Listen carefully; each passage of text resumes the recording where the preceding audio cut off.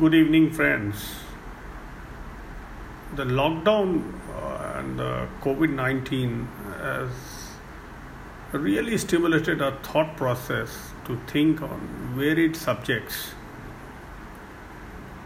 And the topic for today, I have decided how humans will always be humans.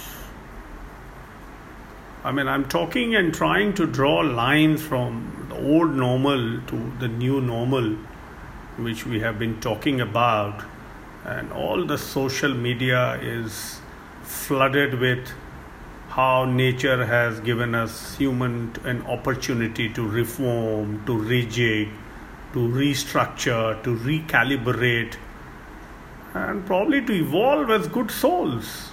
And it was always heartening in the initial stages when lockdown happened and the COVID effect had put everybody in tenterhooks vis-a-vis, where everybody became so introspective, so meditative, and I think so peaceful too, in terms of, getting away from the hustle bustle of life where time was always a luxury.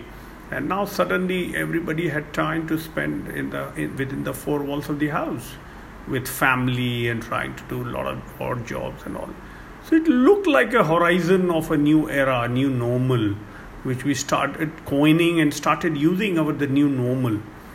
But when I look back into retrospect and try and see the various facets of this lockdown, I somehow feel that the change per se which we are talking about only in social media, but in real terms, I still have my doubts whether people have changed. Let's take a case of when the lockdown was partially, and now today it has been lifted almost to a great extent.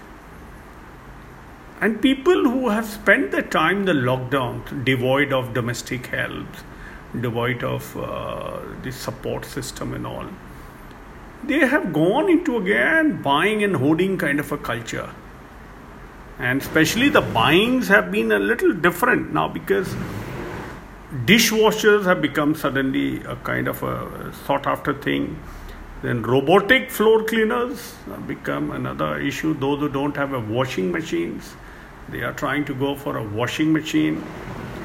And some have also been going out to buy latest iPhones.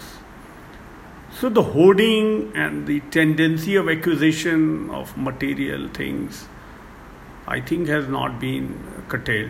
The talk of minimalism all through in this lockdown, where people said that we can live with minimum, looks like an eyewash. Because now people are trying to hoard more. The other thing which is again very challenging is we thought that since this lockdown showed that we can live with minimum, but the current situation where I keep hearing about cyber frauds of bank accounts and phishing and all, it's again very scary. And then crime, which is also percolating deep down the system. Of course, it is a battle of haves and have not, but that also shows that the disgruntled element of the society, even after these suffering or a kind of a wake-up call, which we call, are not able to get into a mellow down kind of a situation. So probably we foresee, and we have started seeing a little bit of crime and mugging and all that happening, not only in India but globally. The other thing is, which is very worrisome, is, which I feel has to be looked into, is basically the polarization. Polarization is happening globally, and the emerging so-called nationalism which we're talking about will create a lot of isolation, alienation and all. And there will be like a lot of hostility between countries that we are seeing, America and China, and even in countries there are like distrust within communities and all. So I have a personal feeling that we, despite going gung-ho about that it was lockdown would be a kind of positivity will be there, but when I see this polarization, isolation and this kind of perpetual hostility, I somehow feel like China at the Ladakh border, then Pakistan always up, in terms of their antenna always up for a fight. And the way the economic imperialism is happening by China, spreading its tentacles all over, almost literally behaving like an East India Company. So I have a feeling that this kind of situation was unwarranted, and we, like normal laymen, were ignorant about this kind of a situation happening. The other facet which needs to be talked about is that in the name of philanthropy, I'm sure there were people who were doing laudable work in terms of trying to help the people marginalized, the poor, the migrant laborers, and even the animals. But in the garb of so-called philanthropy, there are many people who are duping others by sending messages and calls and trying to say that they are doing amazing work and they need help and support. So there have been many people who are vulnerable and naive and very compassionate and have that empathy. So I've seen a lot of money have, gone into wrong hands in the name of charity. That also in this kind of a time, I have a feeling is most unwarranted and unethical and inhuman. The other area which really disturbs me in this, why I say that humans will be humans, that hospitals and all, especially have had a little lean period in the last 3 months because of COVID focus. But when they are now trying to serve the COVID patients, the way they are trying to be so ruthless, mercenary, commercial, and rather arbitrary in terms of demanding money, which is like absolutely amazing. I mean, I'm speechless. I'm dumbstruck. 5 lakhs, 8 lakhs, 10 lakhs. I mean, it's amazing.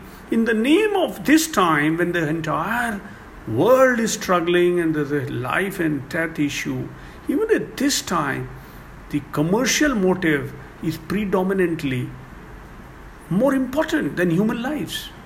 So that also really disturbs me. And I don't know whether and all post-COVID, whether and all this kind of changes which we are forcing in human psychology and human approach and perception, will it really be a thing which is like a utopian or eventually? I don't know. So we'll have to wait and watch. The other area which is amazing was to study was at the domestic front, the conjugal life of couples. On the one hand, it was like, very appreciable, and rather I laud the husbands also who were doing all the household works and trying to support the house when they were working from home, or even if they were not working, they were so supportive. But what has really triggered is that the domestic violence has gone so much high, and most of the victims are women.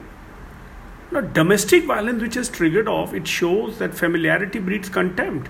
And of course, there must have been simmering discontent prior to the lockdown. But when they started living together closeted in the four walls of the house, that animosity and that kind of bickerings, it triggered into a crisis of domestic violence.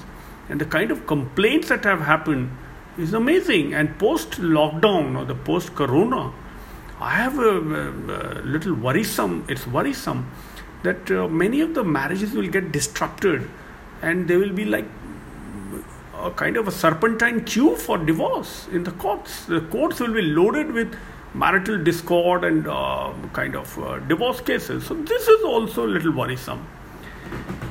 The other issue which has to be thought about is that some people, since everybody is worried and there is no vaccine or a cure or any pill or a powder for this COVID, so everybody is just looking around, scouting around, and just trying to see if there is any possible medicine. Some people are taking advantage here also by trying to sell all kind of fake concoctions and drinks and urging others to do this all kinds of weird things.